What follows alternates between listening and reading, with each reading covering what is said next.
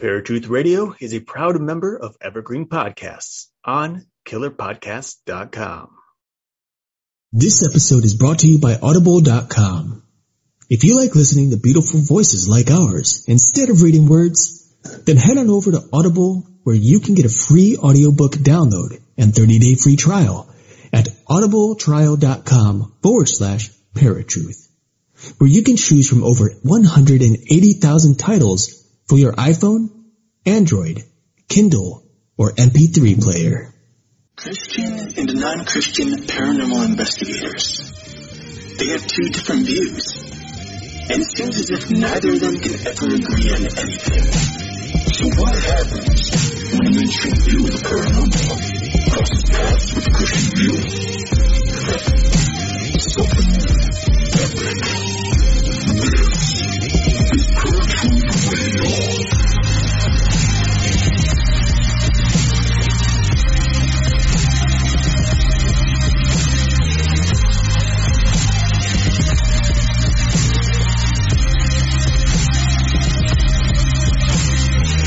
How's it going, Paratruthers? Welcome to a brand new episode of Paratruth Radio. My name is Justin. And I'm Eric. And while you're listening to the show tonight, check out our website, paratruthradio.com, where you can learn more about us and what we do. Also, feel free to look into our Patreon account at paratruthradio.com and help us to continue bringing the world fresh, entertaining media each and every week. By contributing, you'll become an executive producer of an upcoming episode of Paratruth Radio and officially become part of the Paratruth family, which will include special monthly behind-the-scenes access to our production. Quick note on that, folks. For those of you who have went ahead and contributed to the Patreon account, I know you've been waiting for a little while for our behind-the-scenes stuff. That will be coming to you at the end of this week, so be patient. It's on its way. Absolutely. And I think you guys will be really interested in this stuff just because we can get a little quacky in the behind the scenes stuff because we're goofballs. I mean, if you can't tell by our show already, we're goofballs.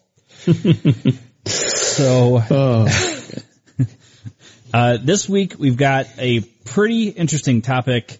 We've got the smells of the paranormal. Now Paratruth presents The Paranormal Stinks with special guest Joshua Cutchin. Alright folks, so many paranormal newbies enter their first paranormal investigation relying on just two senses, sight and sound. However, we have another sense that is readily available to us if we choose to use it. That sense is smell. Joshua Cutchin is a new and upcoming author. His first book was A Trojan Feast, the food and drink offerings of aliens, fairies, and Sasquatch.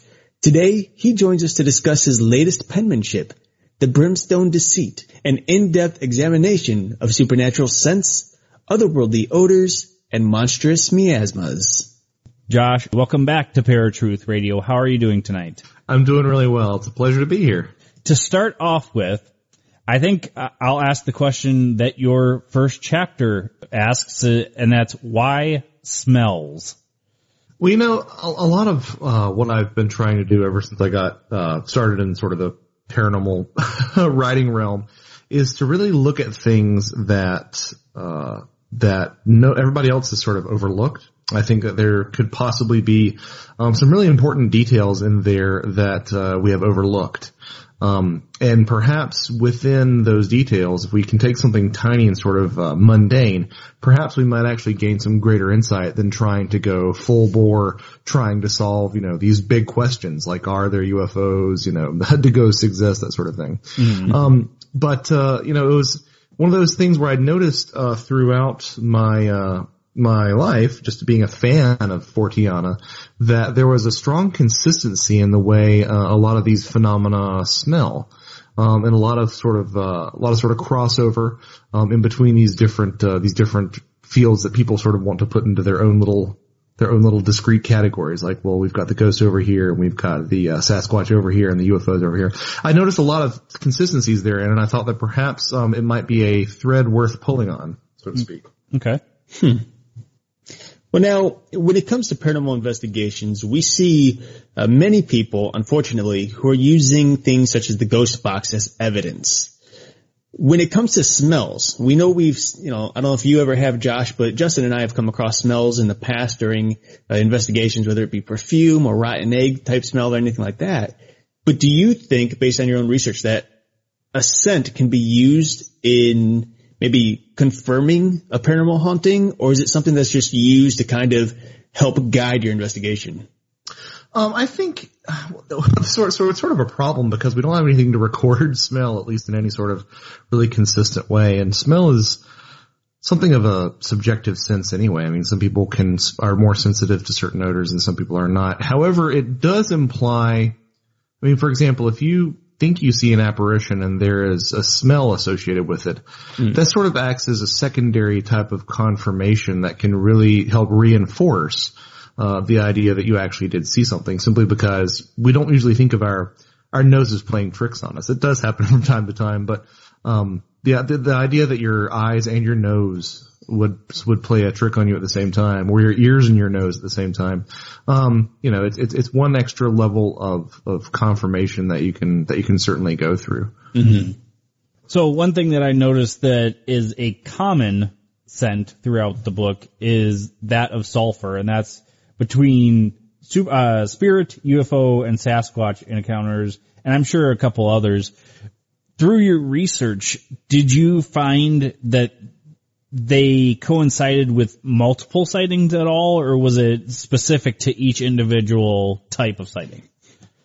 So by multiple sightings, you mean just multiple sightings of multiple witnesses during the same event, or no, like somebody who witnessed a Bigfoot and then eventually witnessed a UFO, or a spirit and a Bigfoot, or something like that? You know, that's interesting. I don't think I ran into anyone who was a multi-tier witness in terms of witnessing different types of phenomena and noticing that there's a similar scent ascribed. That would be actually an interesting little avenue to research.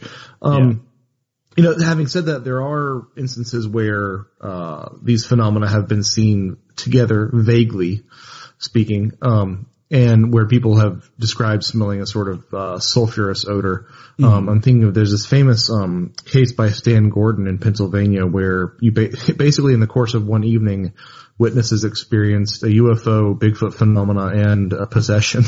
And there was a smell of rotten eggs associated with that sort of sulfur smell that we associate with it. Mm-hmm. And of course, there's a lot of stuff I could go into in terms of what people are really smelling when they smell sulfur, because sulfur technically doesn't have an odor.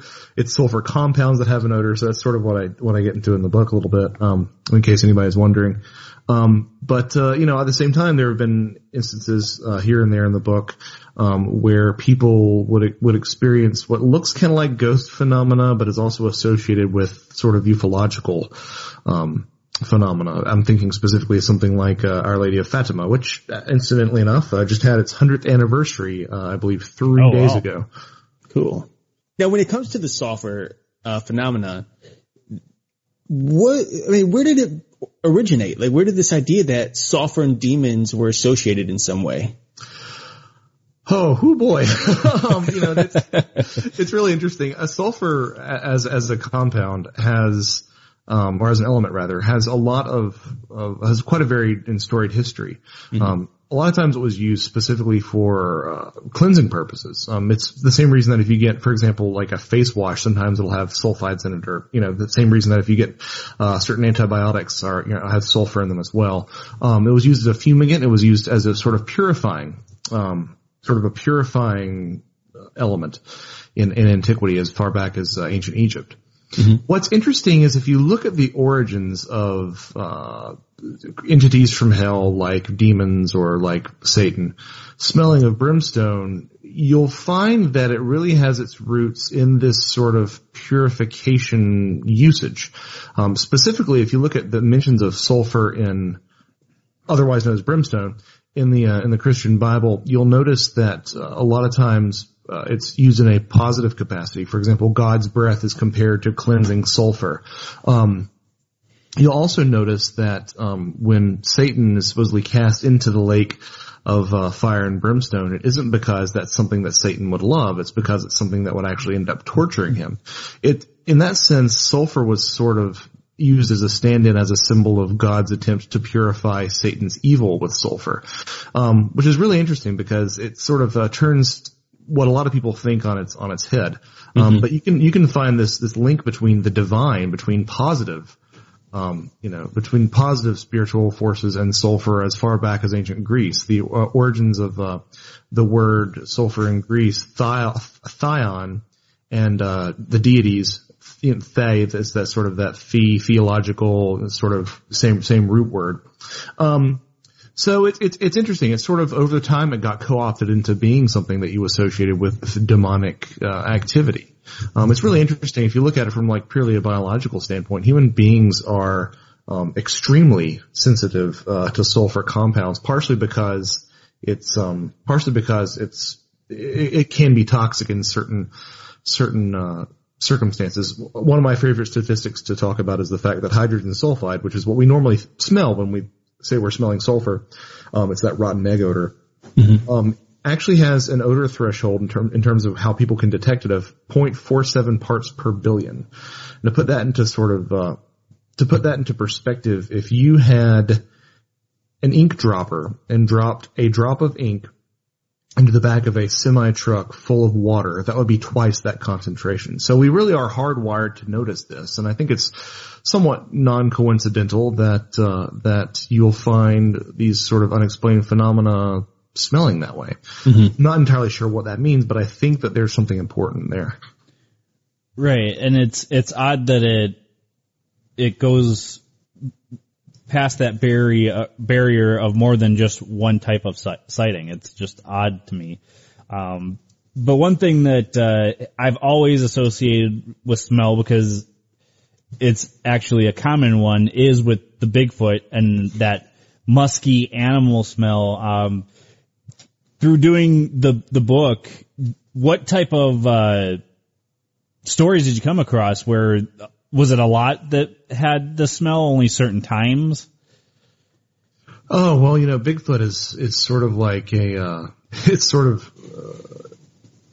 of a dream subject when you talk about smell, because the types of smells that are covered with Bigfoot just run the gamut.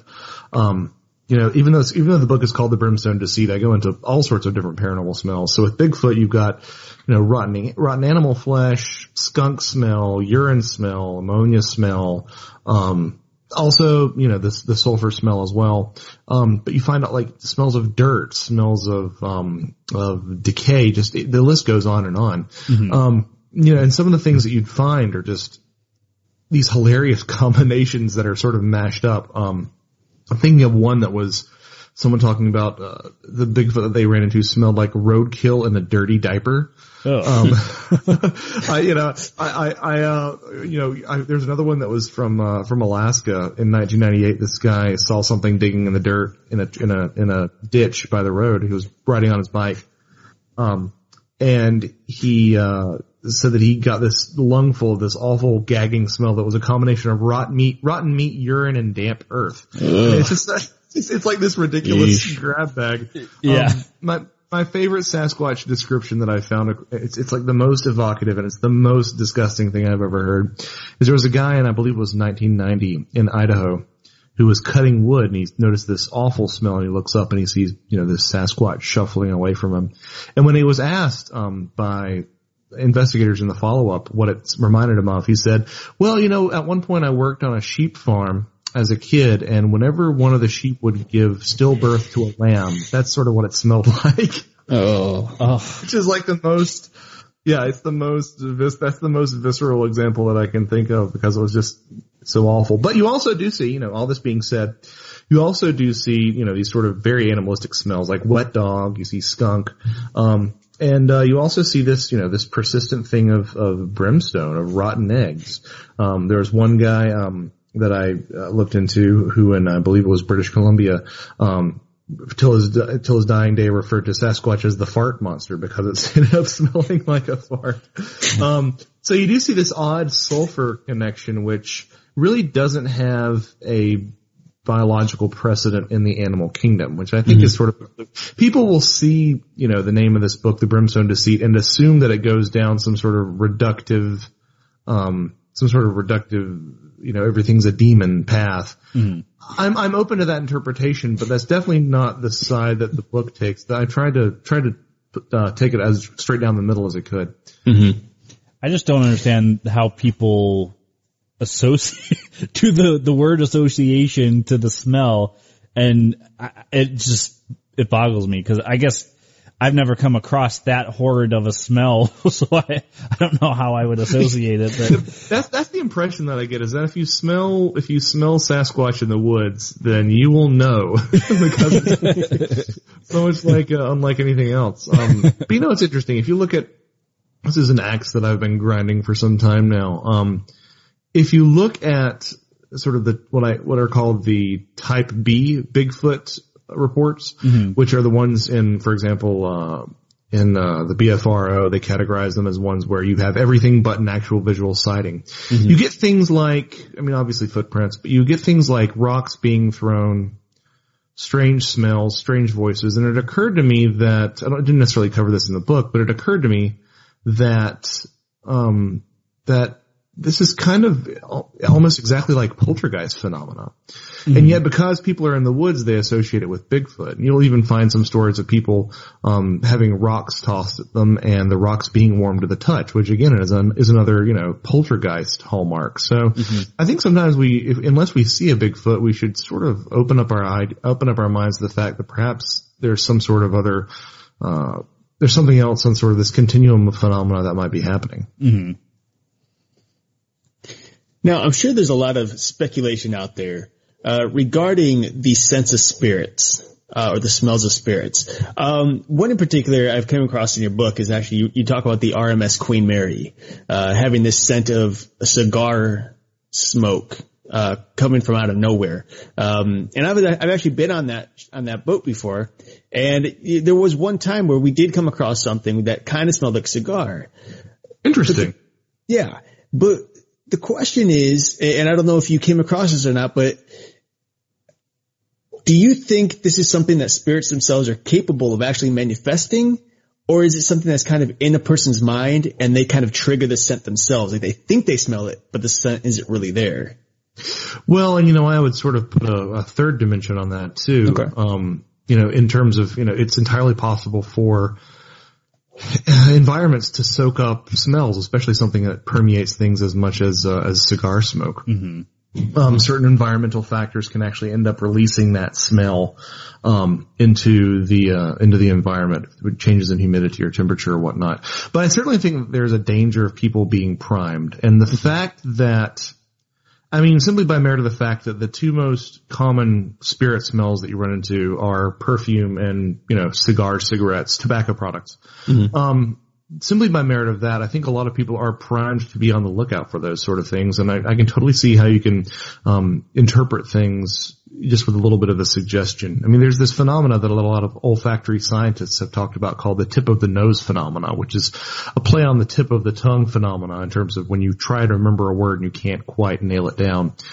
Similar thing happens with smell. A lot of times smells are recognized before we can put a name to them. So it's entirely possible that a smell of that caliber might be interpreted as cigar smoke. You know, in terms of I mean, it's interesting to me that I find it odd that a spirit, if we do accept the ghosts as dead people hypothesis, I find it odd that a spirit would even be able to sort of manifest an odor. I don't really know what that says about the standing of smell in terms of the hierarchy of the human senses, but it implies to me that there's something a little bit more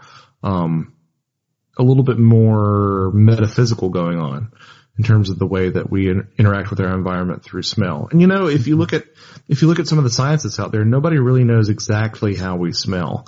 There are even some people who have posited certain quantum models for the way that we smell. Now, I'm not necessarily one to talk to you about that because I'm not a quantum physicist, but at the same time, it is interesting to me that something as fundamental as smell still has a giant question mark over it. Right. Well, any of our five senses that they don't, I mean, they can say how they think it's happening, but is that really how it's happening? Nobody really knows. Oh yeah, it's like, that sort of middle school thing, which, depending on your crowd, it's either your middle school friends or your stoner friends come up to you and go, how do I know that when I'm seeing red, it's the same red that you see? And for the longest time I thought that was the stupidest thing I'd ever heard of, until I really started thinking about it. And yeah, I mean, experience itself is suggestive. I mean, right. Each one of us, I would posit that if I could jump out of Skype and leap straight into your mind, I would see things a lot different than the way that I see them. And there's little things that would really surprise me in terms of the way that I'm interpreting and processing all this stimuli around me. Right. Yeah. So one of the other smells, I guess you could say, that was associated in the book is the smell of ozone with UFOs. Now, when people were smelling ozone, was there a certain thing going on? Had this UFO landed? Had it been swirling around? Where did the ozone smell come into play with UFOs? Well, it's a little bit all over the place, and it's a little bit of a problematic issue too, because early on there was this conflation between ozone and sulfur. People used to think that, again, the idea of I had mentioned how the Greeks associated sulfur with the gods. Well, they associated sulfur with the gods because they thought that when lightning struck, that smell was sulfur. Okay. In reality, we all know that smell is ozone. Mm-hmm. So there is a little bit of a problematic task in front of people who want to look at, UFO sightings, because are people really saying ozone when they mean sulfur, and vice versa? Right. But in the UFO cases, I mean, I still maintain that sulfur compounds, to be more specific, are the most commonly noted UFO odors. But ozone, I gotta tell you, is a close second. And really in terms of what these alleged craft, if they are craft, I'm skeptical of the extraterrestrial hypothesis, but these alleged craft, whatever they are, it sort of runs the entire spectrum of activity in terms of ozone. There's not really a set thing in terms of them being landed or them taking off. I do think it's interesting that the creation of ozone is photoelectric. So if there is enough, basically if light can generate ozone in terms of resonating on the ultraviolet spectrum, mm-hmm. especially in the case of blue or purple light. I mean, the reason that we associate ozone, that smell, with electrical discharges is because that blue electrical discharge is actually igniting and splitting the oxygen molecules, and they rebind from O2 into O3. Oh, okay. So because of that, I sort of took a look at, are there examples of craft with blue or purple lights being seen that also are accompanied by a smell of ozone? And that's actually pretty significant number of cases I found that was indeed what was happening. So if there is sort of a link between ozone and something that the craft is doing, it seems like that would be a pretty rewarding way to look. Okay. Now, when it comes down to it, let's say we're in an investigation, right? And we smell something. Obviously, if we see something at the corner of our eye, or we get a sound on the radio, we're probably going to go out of our way to try to debunk it, right? So is there a proper way to go about actually debunking a scent if indeed you don't really know where that scent came from to begin with? Oh boy. That's quite a question. I mean, on sort of a very basic level, the first thing mm-hmm. would be to confirm that other people smell it.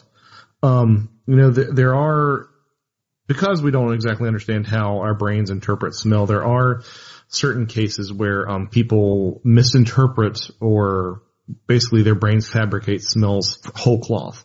Mm-hmm. Phantasmia is the smell of smells that aren't there. A lot of ghost hunters have said that phantasmia means the smell of ghosts. That's not true. Like if more than one person smells it, it's not neurological phantasmia. Phantasmia is you have a brain disorder that actually generates that smell. There's also some others I can't remember, but one of them is cacosmia, which is the interpretation of pleasant smells as unpleasant smells. So they're definitely, I mean, you definitely want to have corroboration from someone else involved. But because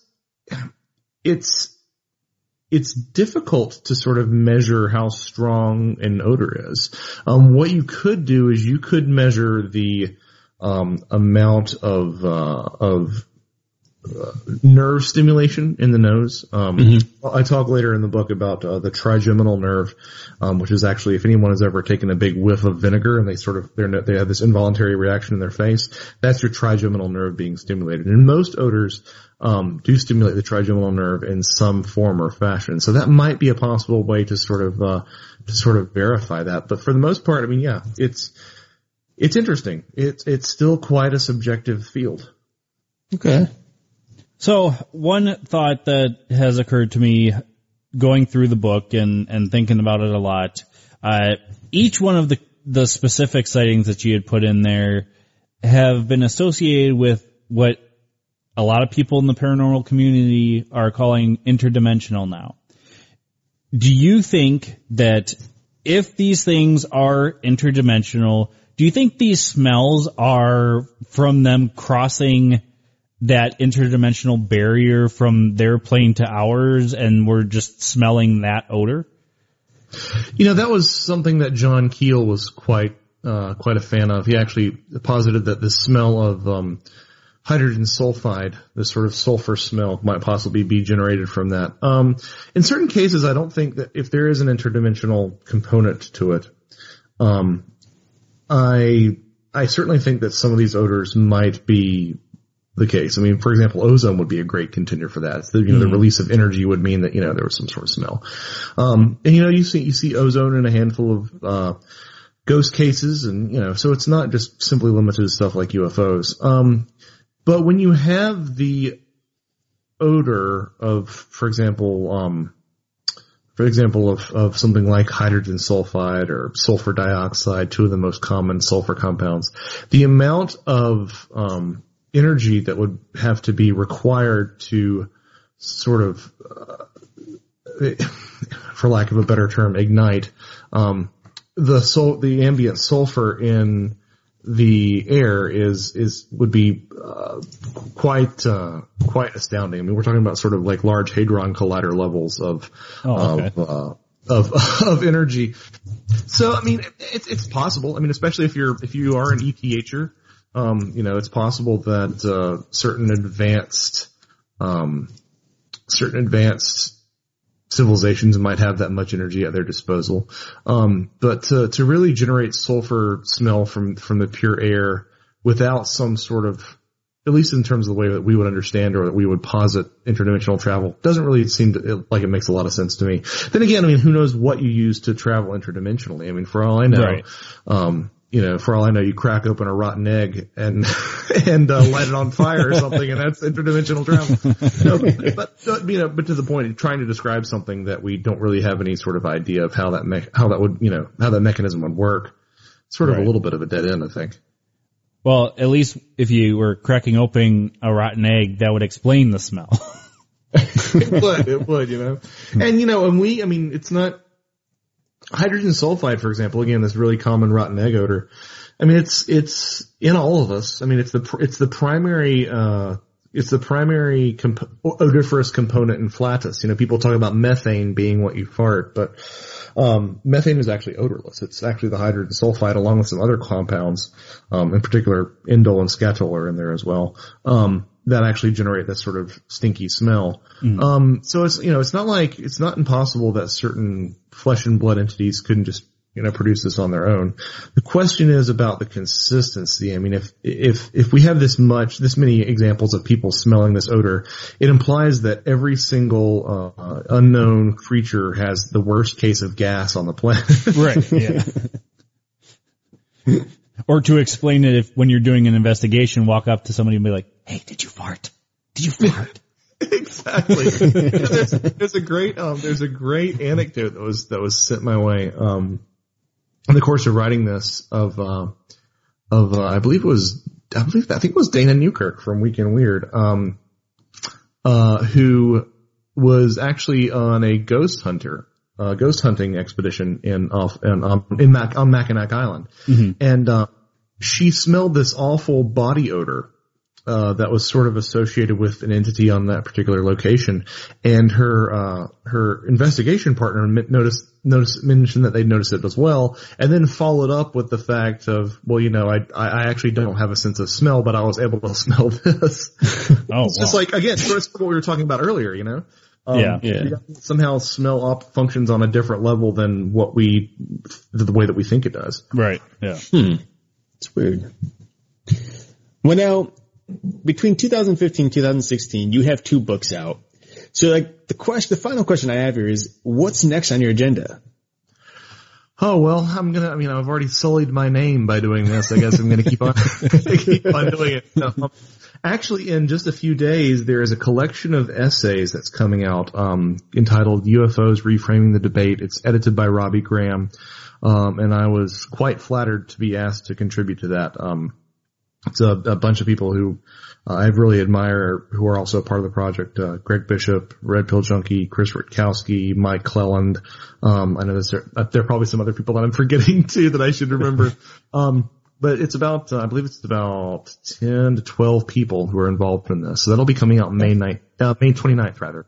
Or maybe a couple days before then. And then right now I'm currently working on book number 3. I should be starting writing it in earnest, by the end of the month. I've done all my research. I'm just going back through my outline and getting my thoughts in order.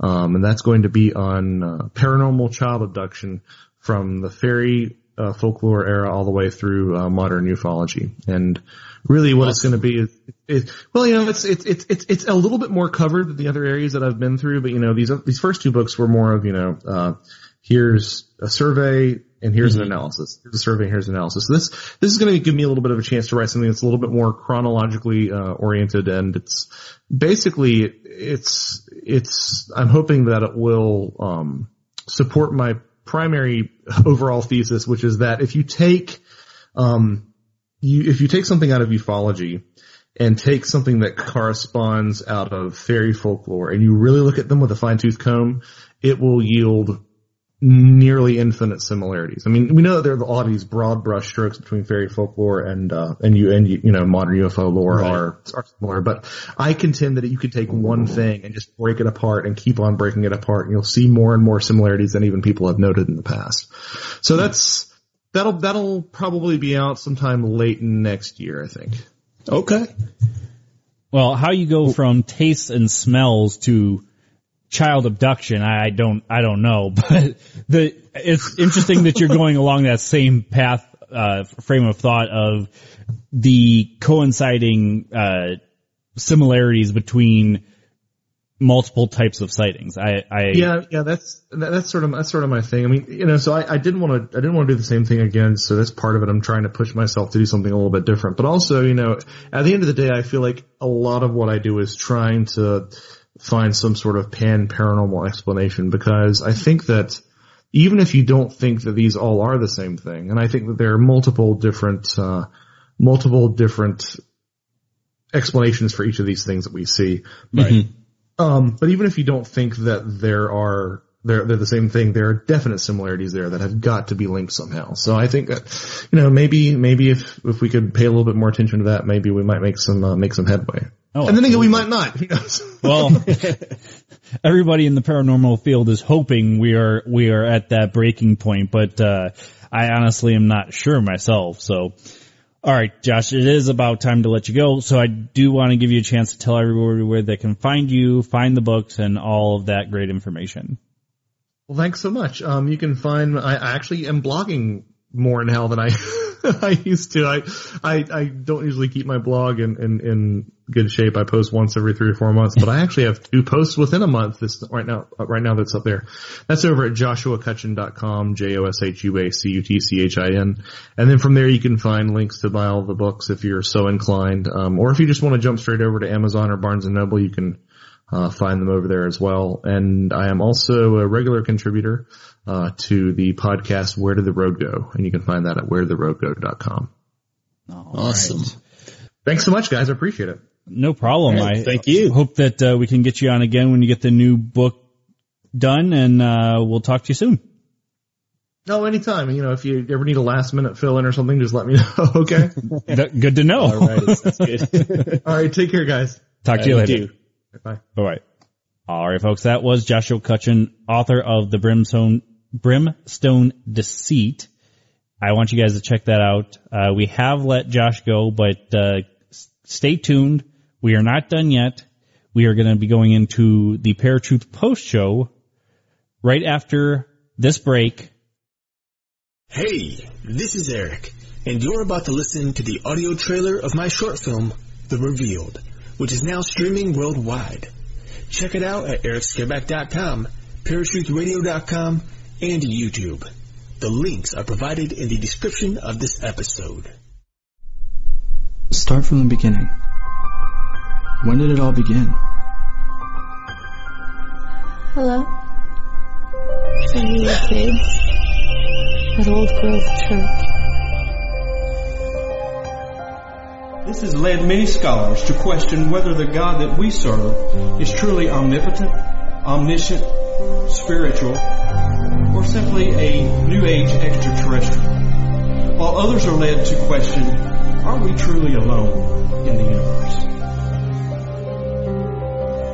So, these dreams, They're different this time around.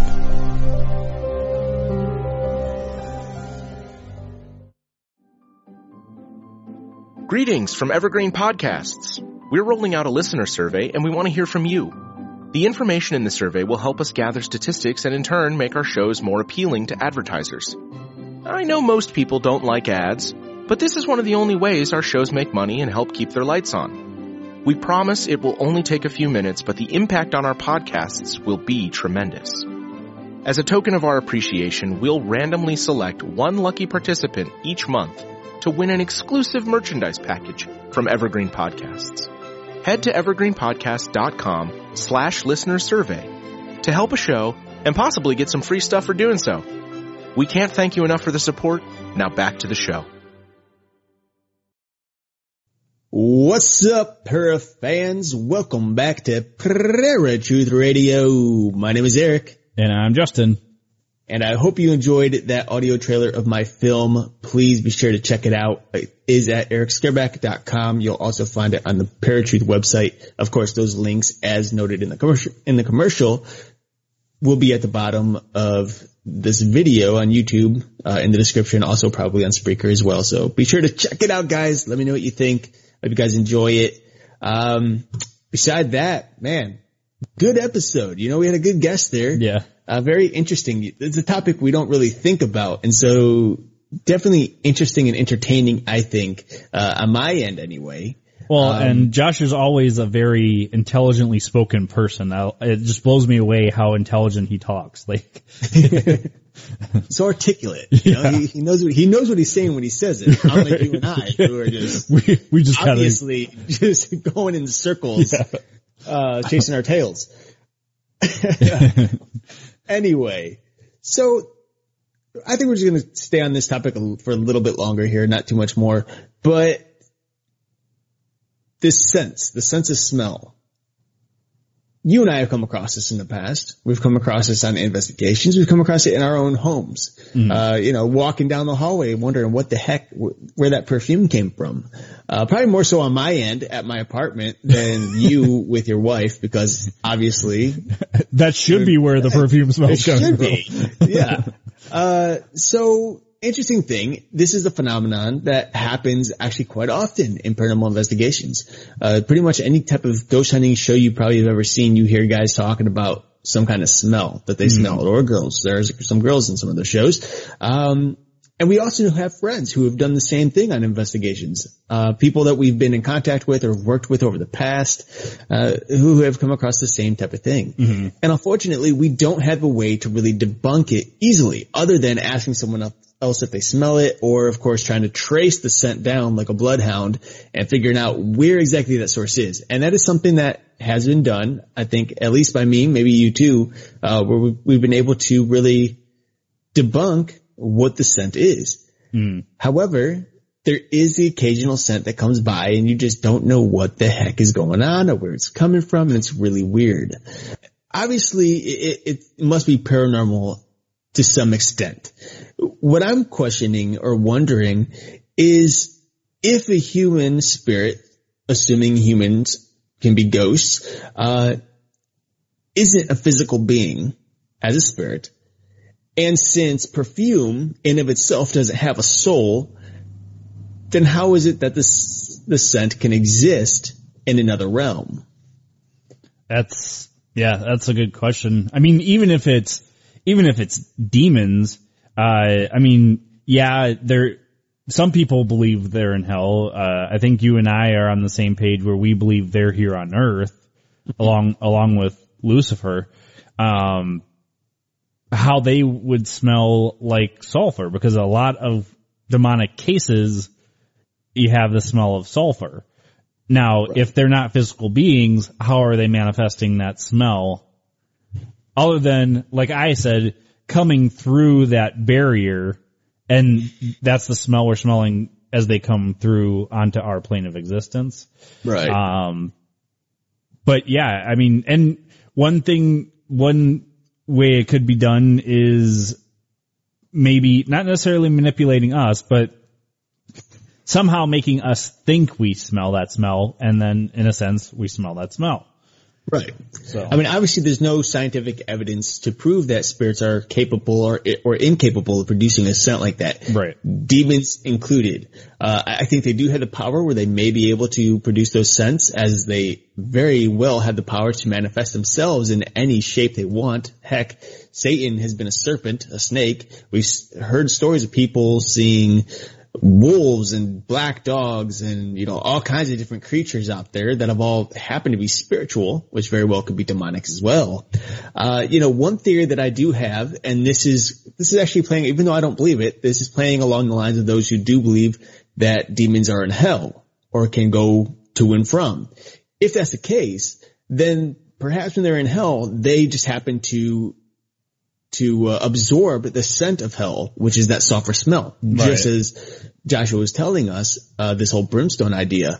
And therefore, when they come to our plane of existence, we smell, it's like being by a bonfire, and your clothes smells like a bonfire for the next 3 days. Same thing here.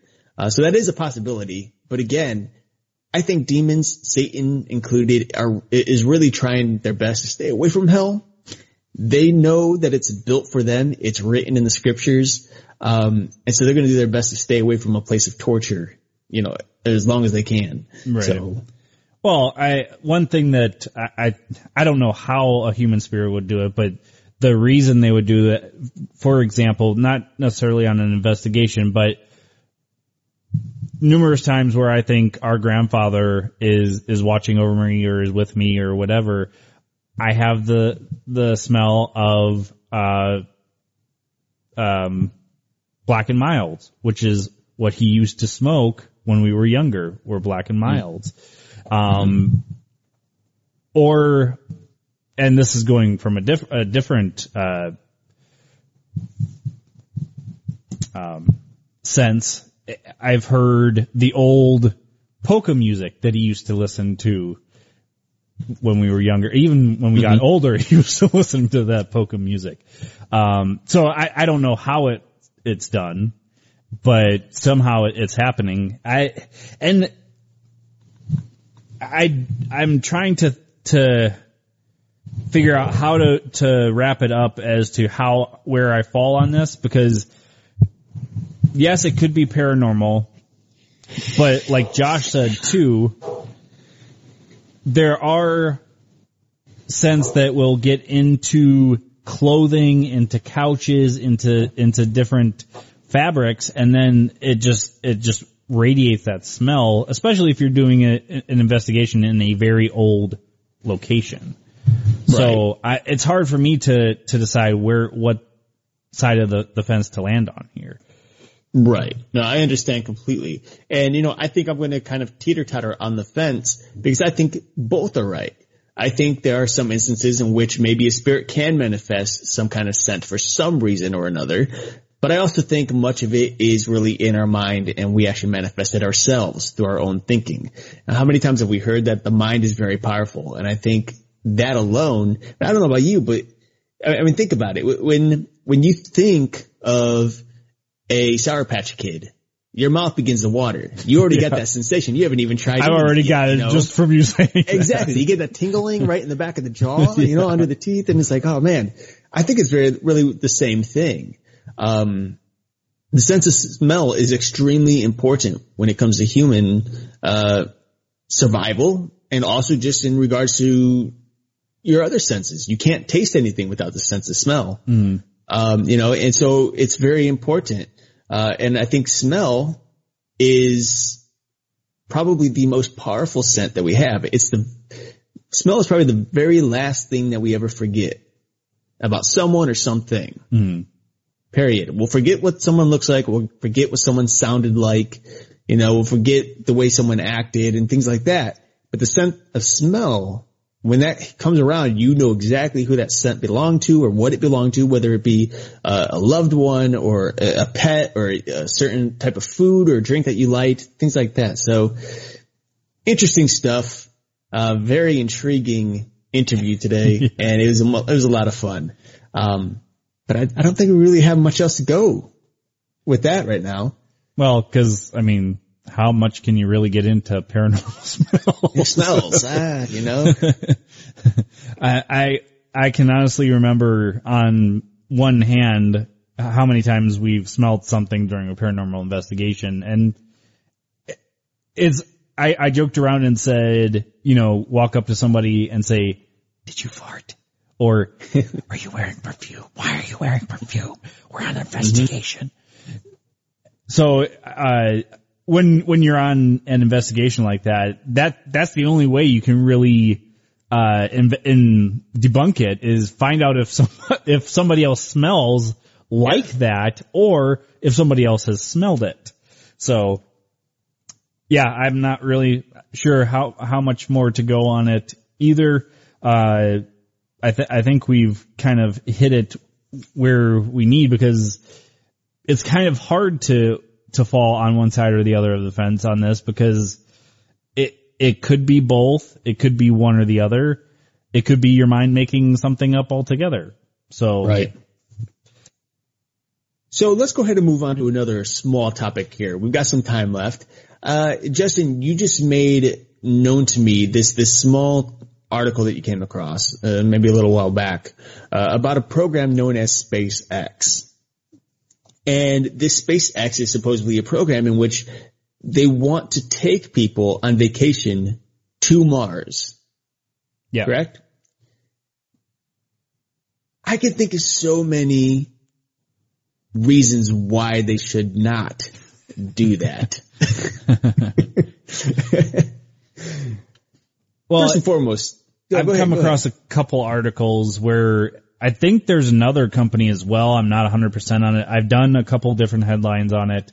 I believe it was my last one that I just had done, where they're actually going to start out on the moon. Or it might have been even a Chinese. Actually, yeah, I take that back. It was a Chinese, Russian collaboration where they're going to try and go to the moon first and then go to Mars. But SpaceX is also working on that same premise of they want to get to Mars and start a colony, start a touristy type situation going on there. Mm-hmm. I mean, is there any indication as to what the time frame is before they start allowing or trying to get these people on vacation? The Russian-Chinese collaboration was, I believe, 2019 for the moon. For the moon, okay. For Mars, it's a couple more years down the road. I feel like there's just so much money that has to be invested into this type of project. I mean, not only is it the companies themselves are going to shuttle people there that are spending millions upon millions of dollars per group that they take up there. But the people who want to go are going to have to spend millions and millions, because not only are they paying or helping to support the trip itself, but they actually have to prepare for it, much like you would have to if you're to go on a Mount Everest, only probably tenfold if you're going into space. Right. Yeah. Well, and one thing that comes to my mind is there's so much stuff here that everybody has not seen yet on Earth to go see and visit. I think that it's inevitable that we will sometime end up in space, but let's not rush it, guys. We've got plenty of time. Well, and I don't know if I brought this up on the show before, but I just read an article about a month ago about astronauts who have gone into space, and not even like to the moon or anything, but I'm just talking about the space station alone. Oh, okay.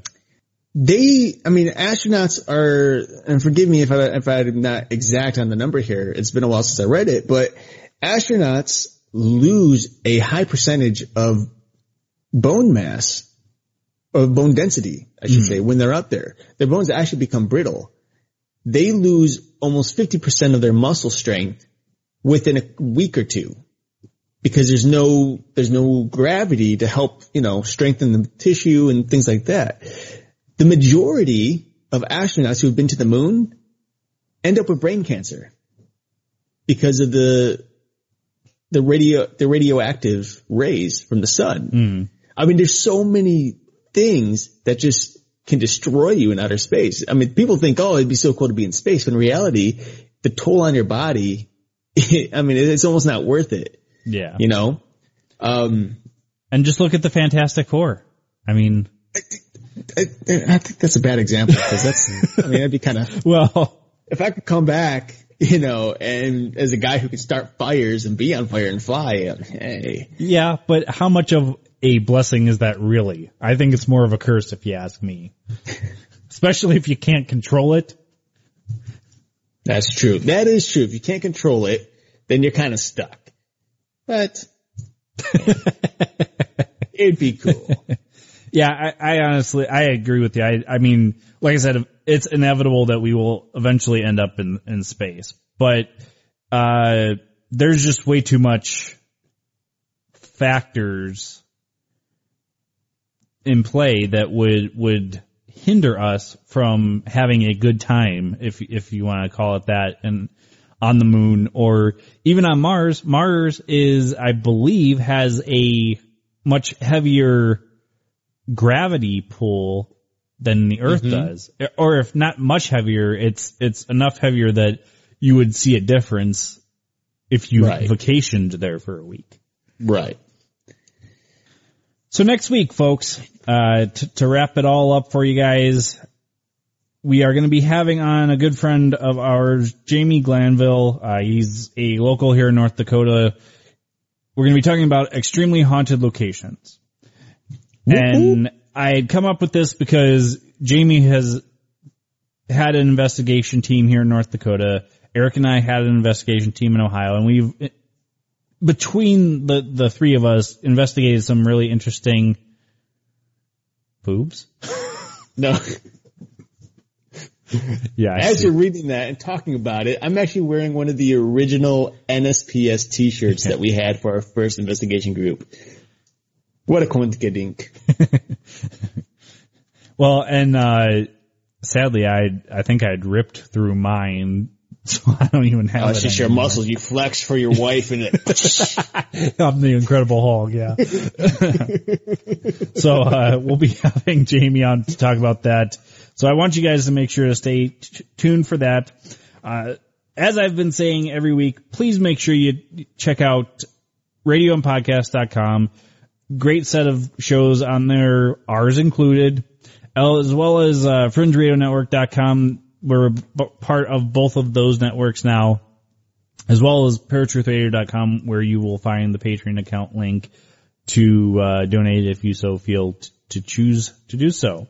And make sure you like, share, and subscribe. Write us a review. That will help us way more than if you contribute any money. I honestly want you guys to definitely do that over donating money, because that actually helps us way more. So definitely do that. So until next week, folks, where you will find us same time, same channel. My name is Justin. And I'm Eric. Peace. If you enjoyed this episode of Paratruth Radio and you would like to listen to it again, or are interested in listening to any of our past episodes, then you can find them at Stitcher, Blueberry, TuneIn, iTunes, Spreaker, YouTube, iHeartRadio, and the Fringe Radio Network. Or for a one-time fix of all of your Paratruth needs, simply drop in to paratruthradio.com. And of course, like us on Facebook and follow us on Twitter and Instagram for brand new updates on our show every day. Finally, we love bringing you fresh, entertaining media each and every week, but we can't do it without you. So please check out our Patreon account. Simply go to paratruthradio.com, click on the Patreon logo, and help us to continue bringing you the latest and greatest in paranormal research.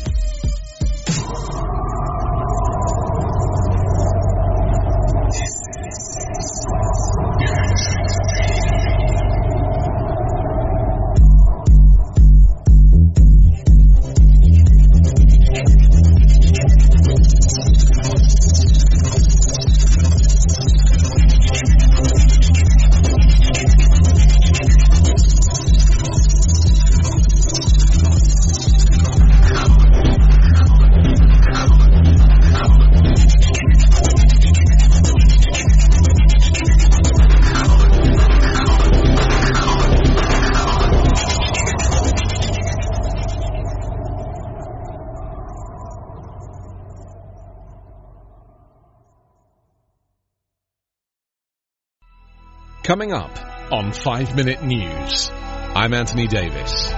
You might think it's partisan because maybe it's critical of one side or the other, but it's not. It's just the truth. And I think that's also something that's kind of unusual for Americans listening to the radio or to podcasts, because the news landscape in the States has been so partisan for so many decades. So 5 Minute News is verified, truthful, independent, unbiased, and essential world news daily.